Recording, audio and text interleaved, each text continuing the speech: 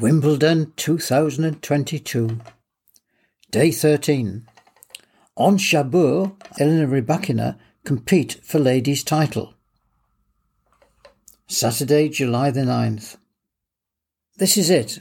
The two players who have lit up the women's tournament until now clash on centre court. Ons Jabeur is third seed and is bookies' favourite. Her game is a subtle one, reacting to any tactics attempted by her opponents with drop shots and slices.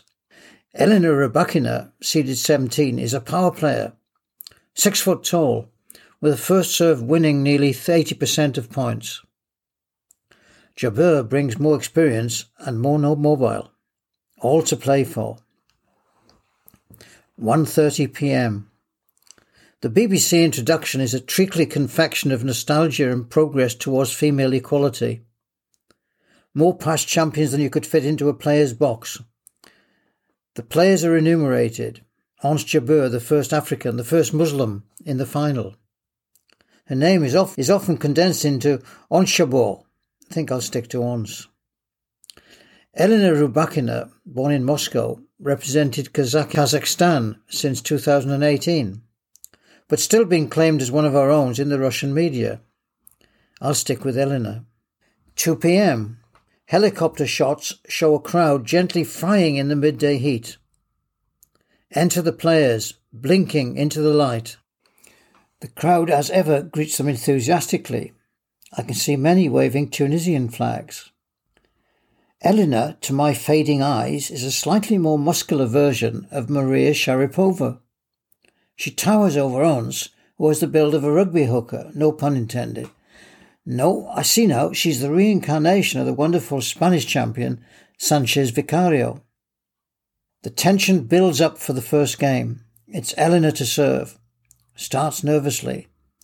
Misses a few early serves. The diminutive Ons is on top. Breaks Elinor's serve. The Tunisian flags droop. Ons holds serve with help from a few more errors by Elinor. There's a shot of Rybakia's distressed sister in one of the player boxes. Her head is clamped in her hands. It reminds me of the painting of the Scream by Munch.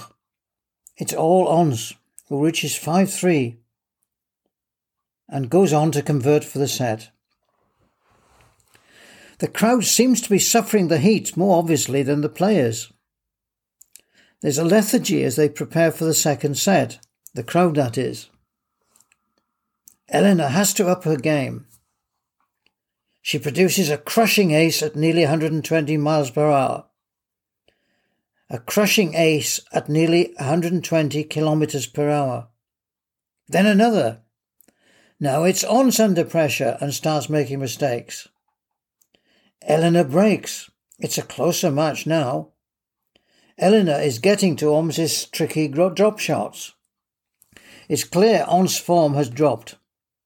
Misses a few easy points. Rybakia forges ahead with a second break at 4-1. Now clearly more confident serves to 5-1.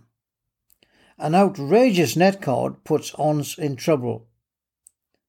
She recovers from this one, but Elinor is still able to serve for the set. 3 strong serves. Yes! She's done it. It's going to a final set. Will there be another twist? Ons to serve. She doesn't look confident anymore. Misjudges a call and then a slice shot which falls short. Then misses several relatively easy shots and loses. At 2-0, Elinor is looking good. Ons is still trying drop shots, but the slump continues.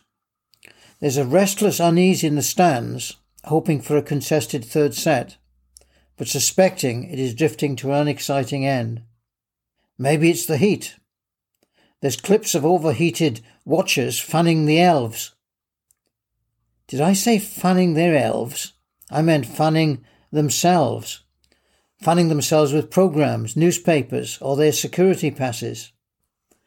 One last effort by Ons facing failure. 2 chances lost. The crowd wakes up. Another chance gone. But Ons throughout has misjudged line calls and drop shots. Then another error, and it's all over. Elinor Rybakia wins against the disconsolate Jabeur. The winner climbs up to the gods, and more accurately, the top of the stand where her coach and family were waiting. The embraces are reserved, as if the ritual is an obligation rather than exuberant moment. Wimbledon has a new ladies' champion. Elinor Rybakia will not gain any grading points for this year's Wimbledon because of those unusual arrangements it made with Russians.